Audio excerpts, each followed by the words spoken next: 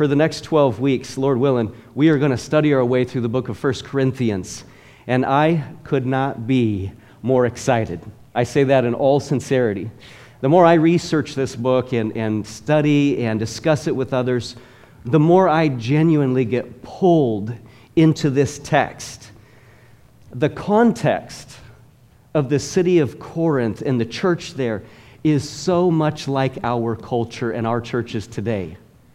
And the more I see that, the more relevant this letter becomes to me and to my family and to how I view my marriage and to our church.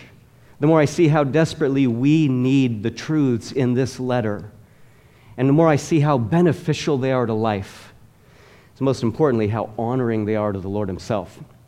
So I mentioned context just a moment ago. I think I've done more study on the historical background of this book than I ever have for any biblical book I've studied or book that I've preached from.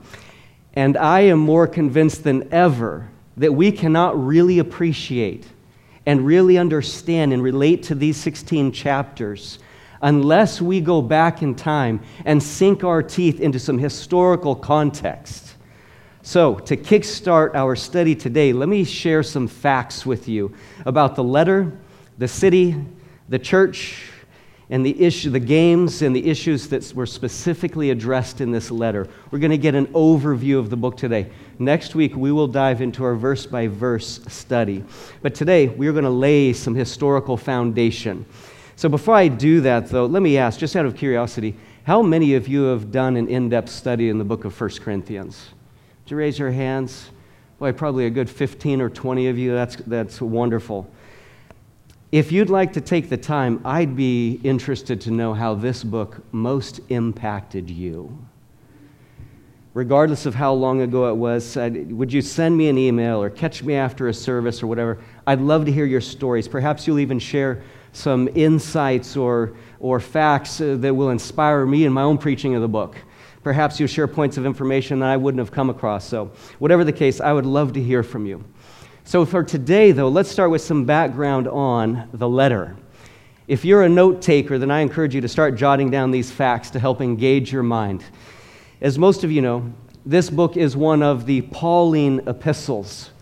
It means it's one of the letters written by Paul, and all of his letters were written either directly to churches or to individuals. And this letter to the Corinthian church was likely written around 55 AD. Keep a few of these numbers in mind. This was definitely during his third missionary journey. So Paul has already been around the block in a sense. And his own understanding, his own burden for believers is continuing to develop and to deepen. Yes, this book was written to the Corinthian church, which was indeed in many ways a young and an immature church. But do not be fooled. This book is very deep. So in chapter 5, Paul indicates that he had already written to the Corinthian church at least once prior. And he was addressing the issue of immorality in the church.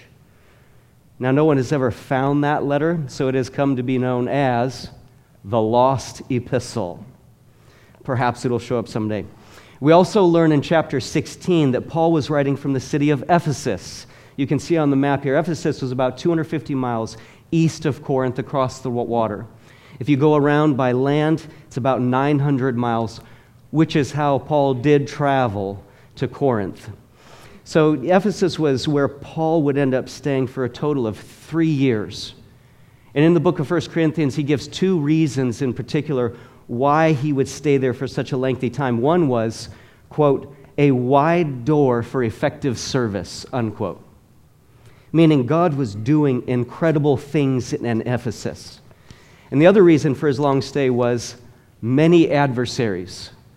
The spiritual battle was raging in Ephesus, and Paul sensed that he really needed to stick it out, again, for a total of 3 years in Ephesus. That's a long stop in the middle of a missionary journey. However, in Ephesus, Paul already anticipated going to Corinth and spending time with the church there. Perhaps to spend the upcoming winter, he says. He longed to spend some significant time with the Corinthian believers rather than just pass through their city. Matter of fact, Corinth was his furthest destination point in his third journey. So this shows how much he valued the believers there. Now, why were they so important to him? As I'm sure a number of you know, Paul founded this church in his second missionary journey, just 3 or 4 years prior. And again, he's writing them now from Ephesus during his third journey. So why is he writing to them when he plans to see them so soon? This is important to know. Paul had received word in Ephesus that the Corinthian church was going through some major doctrinal disagreements and some major sin issues. And I'll mention some of those in a minute. But apparently, these problems and these misunderstandings were significant enough that it warranted Paul writing them in advance of his coming to them. That says a lot because, as you know, Paul doesn't just type out an email and hit the send button. He just doesn't throw a stamp on a letter. This was somebody had to carry this letter 900 miles to them. All of this sending of a letter in advance implied tremendous importance. And Paul wrote out of urgency. And as we're going to see as we study through this book, this is in 21st century terms, kind of like a teenager getting a text from their dad. I'm going to be home soon, and we're going to talk. This was not good. So let's look at the city of Corinth for just a minute. Let's go back 200 years before Paul wrote this letter. Corinth was a magnificent city, and it was attacked and it was ruined by the Romans in 146 BC, so about 150 years before Christ. It was then reestablished in 44 BC as a Roman colony. So the whole city sat on a high plateau at the base of a mountain, as you can see in the picture here, at the base of the Acrocorinth, which was nearly 2,000 feet tall. An unusual Acrocorinth mountain. It had a spring that went most of the way up it. So it had water, which made it an incredible location for defense, etc. You can see in the picture here, doesn't the Acrocorinth there remind you of Mount Si over on the other side of the Puget Sound? Both the plateau that the city sat on and the mountain behind it made for an excellent defense should the city be attacked. Unless, of course, it was the Romans attacking. So you can see on this map that Corinth, which is circled in yellow there, sits on the northern central side of the Mediterranean Sea. If we follow the red arrows from left to right, we have Rome in the top left, Corinth, then Ephesus, and down in the bottom right corner is Jerusalem. And if we zoom in a little on Corinth, you can see that the city lies about 50 miles west of Athens in the Roman province of Achaia, which included the whole Peloponnesian Peninsula. That's the entire southern portion of Greece you see separated there from the mainland above it. So if we zoom even further, you can see that Corinth is sitting at the head of an isthmus, that narrow stretch of land that connects northern Greece to Achaia in southern Greece. So as far as trade and commerce goes, that land link was of incredible value. But that's only the small of it. Because in order for ships to travel east-west, they either had to take the 250-mile trip south around the peninsula, which was time-consuming, and it was extremely dangerous because of the high winds. Remember, it was not far from here that Paul was shipwrecked. So either ships had to go around, or the ship's content could be unloaded and then transported on skids or on rollers across the 4-mile isthmus, right where Corinth was positioned. Those contents would then be loaded onto another ship that was waiting on the other side to continue their journey. Or if the ships were small enough, they could even be transported across the isthmus. At other times, large ships would unload all their cargo, and then they would make the lighter journey around and pick up their cargo on the other side. Now, we don't realize how significant this is until we zoom out and see the location of that isthmus. Virtually anyone in the eastern Mediterranean, it's parts of Egypt, Palestine, Asia Minor, etc., that you can see circled in red there, anyone in the eastern Mediterranean who wanted to go to Rome or anywhere in the northwestern Mediterranean, particularly by ship, whether it be for commerce or personal travel or even religious pilgrimage, etc., everyone would most likely go through Corinth. And of course, the same is true for anyone in Italy or the northwestern Mediterranean who wanted to go east. No wonder this city was such a strategic, economic point, as well as a powerful military point. It was a gateway for these entire two regions, linking Rome with the western Mediterranean, the eastern Mediterranean. And as such, it became a religious and a cultural melting pot, not too different than Seattle. So the Greek, Roman, and Oriental religions in particular were in abundance. And if you've studied Corinth, you know all of the religions were welcome, quote unquote, in the city. Idol worship was prevalent in numerous religious sites. There were many very large temples. We'll see some today and some on some other videos that I have. But this all had a massive impact on the local people, and especially on the church, as we're going to see in this book. So because of the amount of traffic and tourism, Corinth was incredibly wealthy. This is what made it so magnificent. It was perhaps the wealthiest commerce city in all of Rome, in the entire Roman Empire. And it was because of that tourism and traffic that it had its wealth. And it's what made it so significant before the Romans attacked it, as well as what made it so prominent again 100 years later when the Romans colonized it. So the population estimates for Corinth sit anywhere from 100,000 to 600,000 people.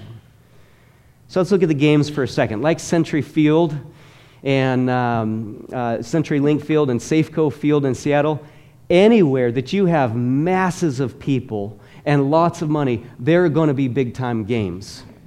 And there were two major games in this part of the Roman world. You know the first one, the Olympic Games, and the second was the Isthmian Games.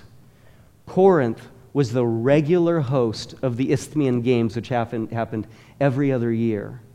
You can imagine the attraction that was for tourism and the boost it was to the economy. And consequently, this city became well known not only for trade and commerce, particularly in regards to the brass that was made in Corinth, the Corinthian brass, which some say was even more valuable than gold because it had gold and silver mixed into it. But they were also well known for their luxury and their entertainment and their sports and pleasure, not the least of which was sexual immorality. One of the most significant temples in Corinth was the temple for Aphrodite, the goddess of love. So what about the church? As I mentioned earlier, Paul founded the Corinthian church on his second missionary journey, and it predominantly consisted of Gentiles, being this far away from Jerusalem, mostly Gentiles, both Roman and Greeks and foreigners, but there were some Jews as well. There was a mix of the rich and the poor, the lowly and the noble, just like in any large city. And although this was a small church, there's some rough estimates that put the number at anywhere from 50, 60 people to maybe 150. Even though it was a small church, it was still a big city church because it was surrounded by the politics, the pleasure, the wealth, the entertainment, etc. And one of the fiercest problems that this posed for the church was compromise. The worldly culture pervaded the church, as we're going to see throughout this book. So consequently, the Corinthian believers faced understandable issues. Every church is impacted by its culture, its local culture. If you're going to be a pastor and go start a church in another city, you have to understand the culture of that city, the culture of those people. If you're going to be a missionary, you have to understand the culture of the mission field. So in Corinth, the culture fostered a number of issues in the church. There was a class struggle in the church between the poor and the wealthy. This massive melting pot of religions caused confusion and false doctrine in the church. Believers were suing each other in the secular courts. They had to deal with eating food offered to idols, because remember, this city was known for its inclusion of all religions. And some of the believers were abusing the Lord's Supper. There was misunderstanding regarding the use of spiritual gifts. Again, the church suffered from gross immorality, particularly incest in the church. They misunderstood the role of men and women in marriage and in the church. And as you can imagine, their concept of love was warped. Thus, Paul wrote the famous 1 Corinthians chapter 13. These are just a few of the issues and the topics that Paul had to address in this letter. And again, the more we dig into this, the more we're going to see how pervasive these issues are in the churches today. There is nothing new under the sun. And thankfully, the wisdom and the truth of 1 Corinthians offers us a wealth of application and blessing. Now, if you've ever studied this book in depth, then you are well aware of the fact that I have barely scratched the surface of the historical background and the context for 1 Corinthians. Its political, geographical, cultural history is incredibly eye-opening, and it's absolutely fascinating. So that's why I sent an email to the whole church this past Wednesday titled 1 Corinthians Study, How You Can Prepare. And that info, just so you know, is also listed on the homepage of the community so that you can access it anytime. There are 5 suggestions that I sent out for how we can engage with this 12-week study. The first one was read the whole book. Read it in one sitting if you can. Just reading it is powerful and captivating. And secondly, of course, pray.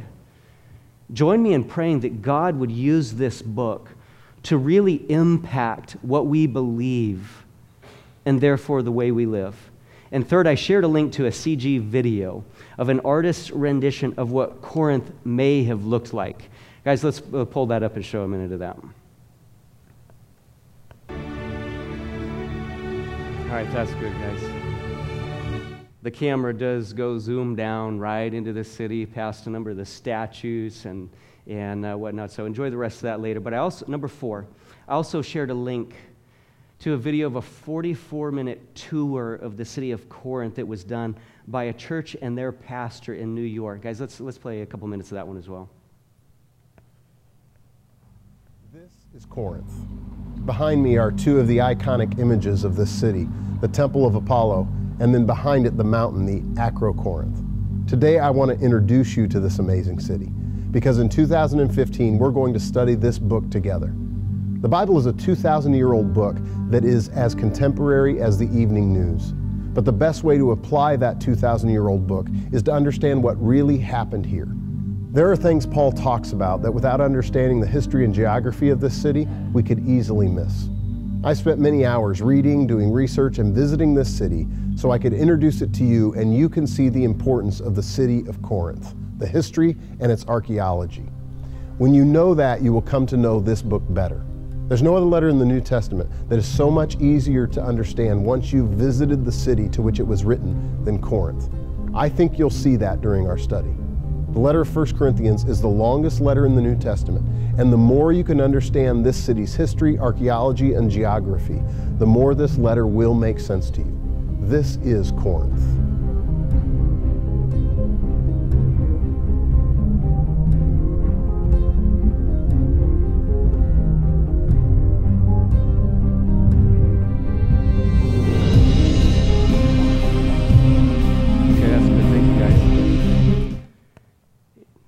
Once you watch that video, you will feel like you have been to Corinth. And of course, I was going to ask our church board to send me and a video team to Corinth to do our own documentary, but somebody already done it, so why go? But the last thing I shared, number 5, was a link to a professor lecturing on the history of Corinth, politically, geographically, culturally, and it was fascinating.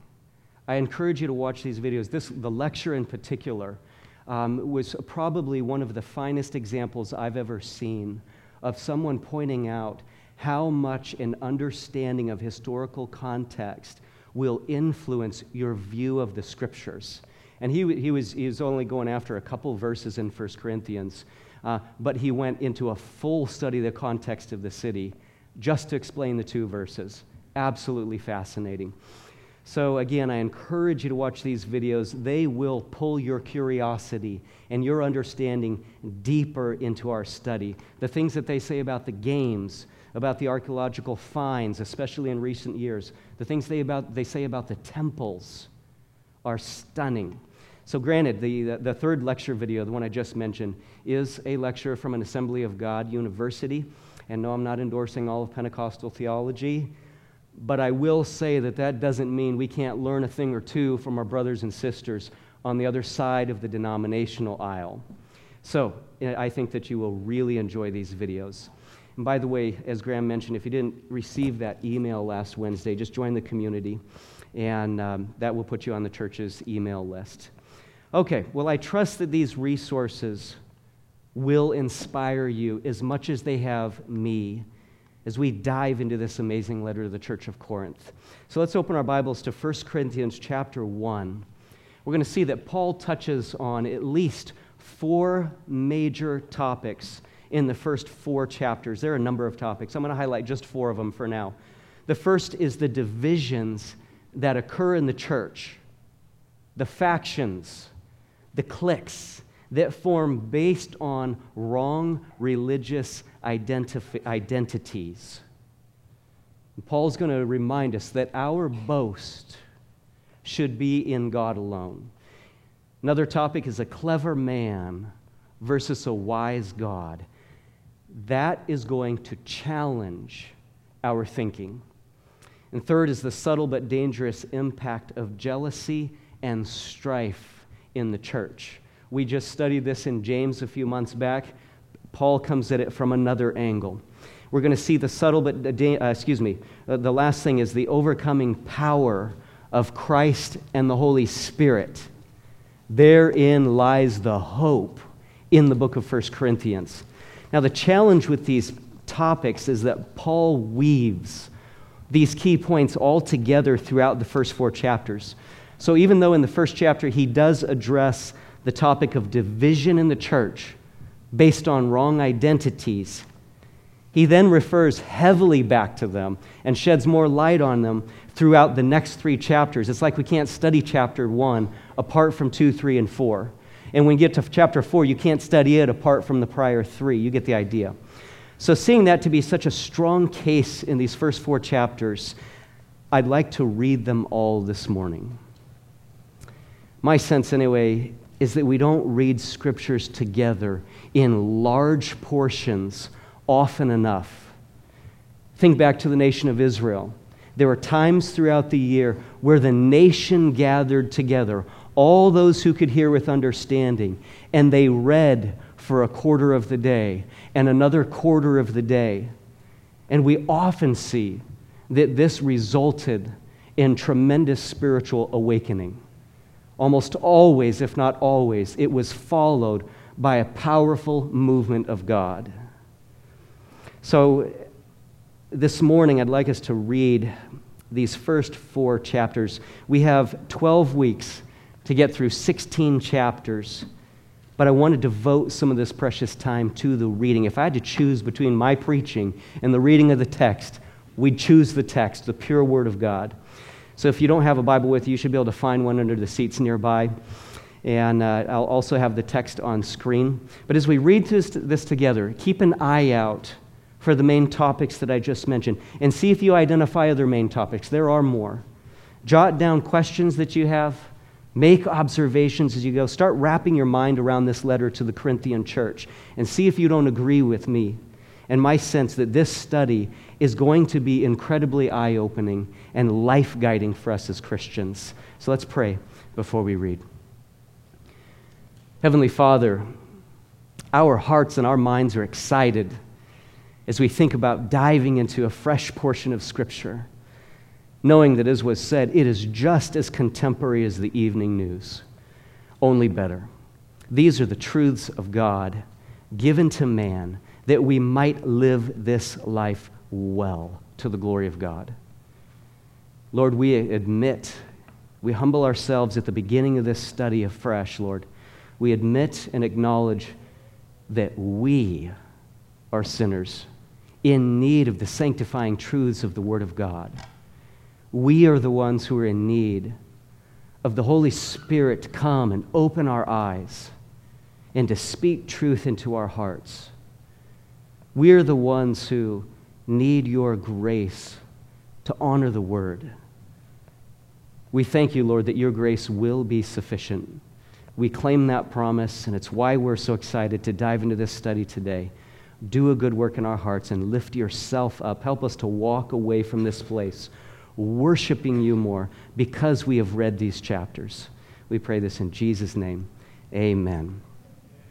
So beginning in chapter 1, Paul, called as an apostle of Jesus Christ by the will of God, and Sosthenes our brother, to the church of God which is at Corinth, to those who have been sanctified in Christ Jesus, saints by calling, with all who in every place call on the name of our Lord Jesus Christ, their Lord and ours. Grace to you and peace from God our Father and the Lord Jesus Christ. I thank my God always concerning you, for the grace of God which was given you in Christ Jesus, that in everything you were enriched in him, in all speech and all knowledge, even as the testimony concerning Christ was confirmed in you, so that you are not lacking in any gift, awaiting eagerly the revelation of our Lord Jesus Christ, who will also confirm you to the end, blameless in the day of our Lord Jesus Christ. God is faithful, through whom you were called into fellowship with his Son, Jesus Christ our Lord. Now I exhort you, brethren, by the name of our Lord Jesus Christ, that you all agree and that there be no divisions among you, but that you be made complete in the same mind and in the same judgment. For I have been informed concerning you, my brethren, by Chloe's people, that there are quarrels among you. Now I mean this, that each one of you is saying, I am of Paul, and I of Apollos, and I of Cephas, and I of Christ. Has Christ been divided? Paul was not crucified for you, was he? Or were you baptized in the name of Paul? I thank God that I baptized none of you except Crispus and Gaius, so that none of you would say you were baptized in my name. Now I did baptize also the household of Stephanas. Beyond that, I do not know whether I baptized any other. For Christ did not send me to baptize, but to preach the gospel, not in cleverness of speech, so that the cross of Christ would be made void. For the word of the cross is foolishness to those who are perishing, but to us who are being saved, it is the power of God. For it is written, I will destroy the wisdom of the wise, and the cleverness of the clever I will set aside. Where is the wise man? Where is the scribe? Where is the debater of this age? Has not God made foolish the wisdom of the world? For since in the wisdom of God, the world through its wisdom did not come to know God, God was well pleased through the foolishness of the message preached to save those who believe. For indeed Jews ask for signs, and Greeks search for wisdom, but we preach Christ crucified. To Jews a stumbling block, and to Gentiles foolishness. But to those who are the called, both Jews and Greeks, Christ the power of God and the wisdom of God. Because the foolishness of God is wiser than men, and the weakness of God is stronger than men. For consider your calling, brethren, that there were not many wise according to the flesh, not many mighty, not many noble, but God has chosen the foolish things of the world to shame the wise, and God has chosen the weak things of the world to shame the things which are strong, and the base things of the world and the despised God has chosen, the things that are not, so that he may nullify the things that are, so that no man may boast before God. But by his doing, you are in Christ Jesus, who became to us wisdom from God, and righteousness, and sanctification, and redemption, so that just as it is written, let him who boasts boast in the Lord. Chapter 2. And when I came to you, brethren, I did not come with superiority of speech or of wisdom, proclaiming to you the testimony of God. For I determined to know nothing among you except Jesus Christ and him crucified. I was with you in weakness and in fear and in much trembling, and my message and my preaching were not in persuasive words of wisdom, but in demonstration of the Spirit and of power, so that your faith would not rest on the wisdom of men, but on the power of God. Yet we do speak with wisdom among those who are mature, a wisdom, however, not of this age, nor of the rulers of this age who are passing away, but we speak God's wisdom in a mystery, the hidden wisdom which God predestined before the ages to our glory, the wisdom which none of the rulers of this age has understood. For if they had understood it, they would not have crucified the Lord of glory. But just as it is written, things which eye has not seen, and ear has not heard, and which have not entered the heart of man, all that God has prepared for those who love him. For to us God revealed them through the Spirit. For the Spirit searches all things, even the depths of God. For who among men knows the thoughts of man, except the spirit of man which is in him? Even so the thoughts of God no one knows except the Spirit of God.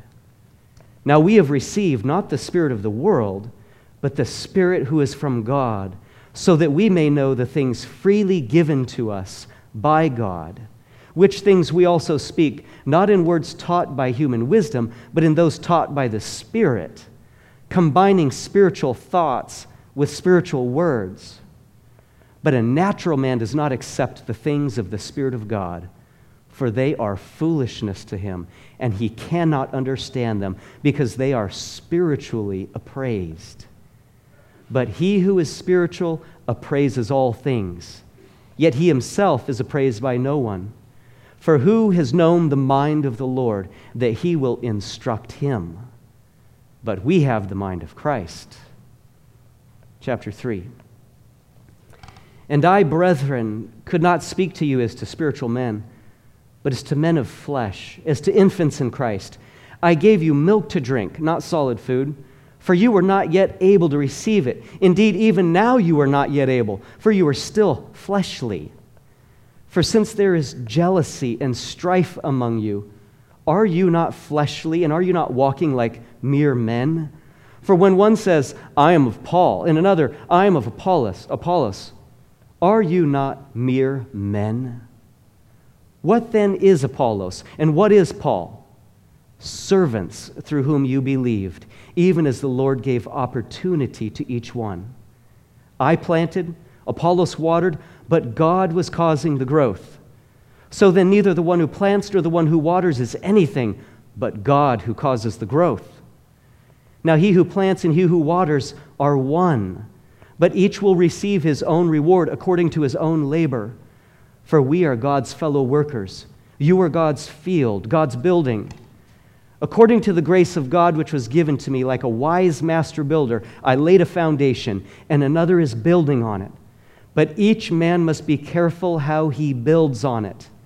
For no man can lay a foundation other than the one which is laid, which is Jesus Christ. Now, if any man builds on the foundation with gold, silver, precious stones, wood, hay, straw, each man's work will become evident. For the day will show it, because it is to be revealed with fire. And the fire itself will test the quality of each man's work. If any man's work which he has built on it remains, he will receive a reward. If any man's work is burned up, he will suffer loss. But he himself will be saved, yet so as through fire.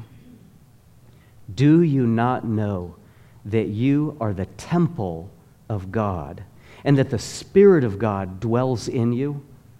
If any man destroys the temple of God, God will destroy him. For the temple of God is holy, and that is what you are. Let no man deceive himself. If any man among you thinks that he is wise in this age, he must become foolish, so that he may become wise. For the wisdom of this world is foolishness before God. For it is written, He is the one who catches the wise in their craftiness. And again, the Lord knows the reasonings of the wise, that they are useless. So then, let no one boast in men. For all things belong to you, whether Paul or Apollos or Cephas or the world or life or death or things present or things to come, all things belong to you, and you belong to Christ, and Christ belongs to God. Chapter 4. Let a man regard us in this manner, as servants of Christ and stewards of the mysteries of God. In this case, moreover, it is required of stewards that one be found trustworthy.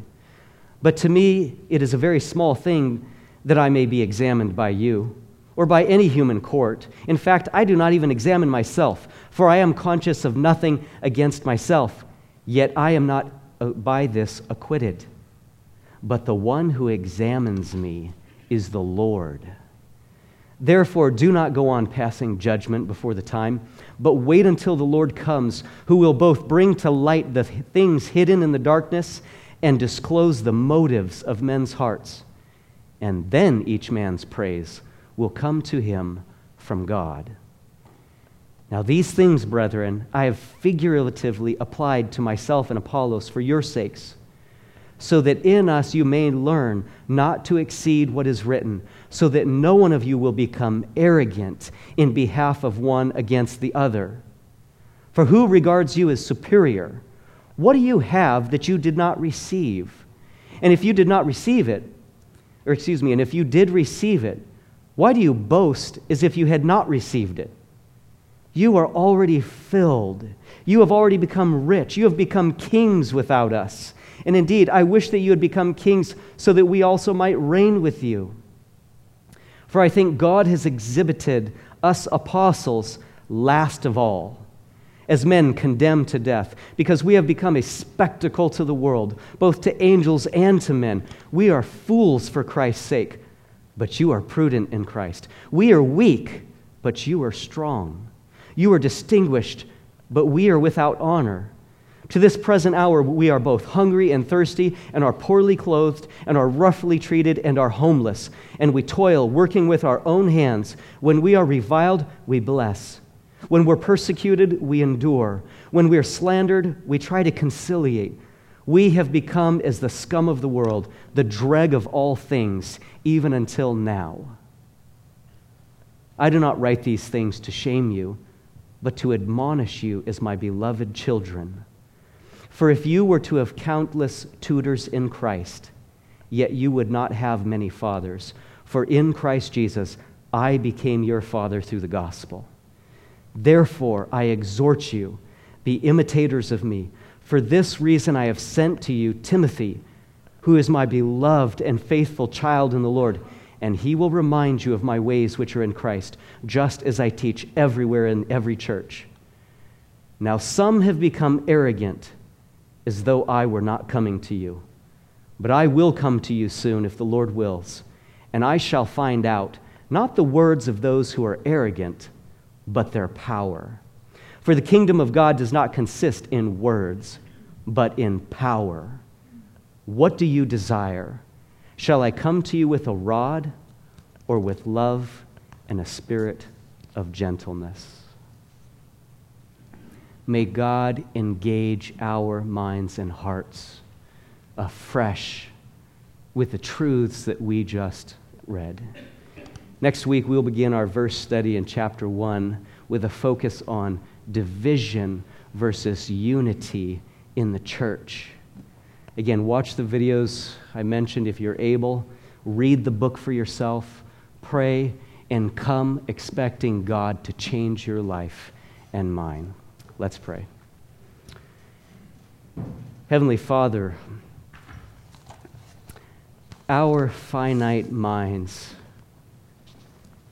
can hardly even begin to fathom the depth of eternal and divine truth that we were just so privileged to hear. As we go through this week, Lord, give us a hunger and a thirst for righteousness. Help us to love your law, as the psalmist said. Lord, create in us a desire to know and to be more like Christ, so that we may reflect you well in this brief life you've given us. How we thank you that you have given us the words of eternal life. It's because you are the one true God. It is because you are truth. It is because you are love and peace and righteousness and justice that we worship you. Oh Lord, take our small, small faith and increase it if you would. We love you. We thank you for the body of Christ. How we look forward to seeing what you will do in our hearts to purge us more and more of the things that unnecessarily divide us. How we look forward to seeing you give us more and more the mind of Christ. Bless us as we love one another, as we love you, and as we take your love to this world. In Jesus' name we pray. Amen.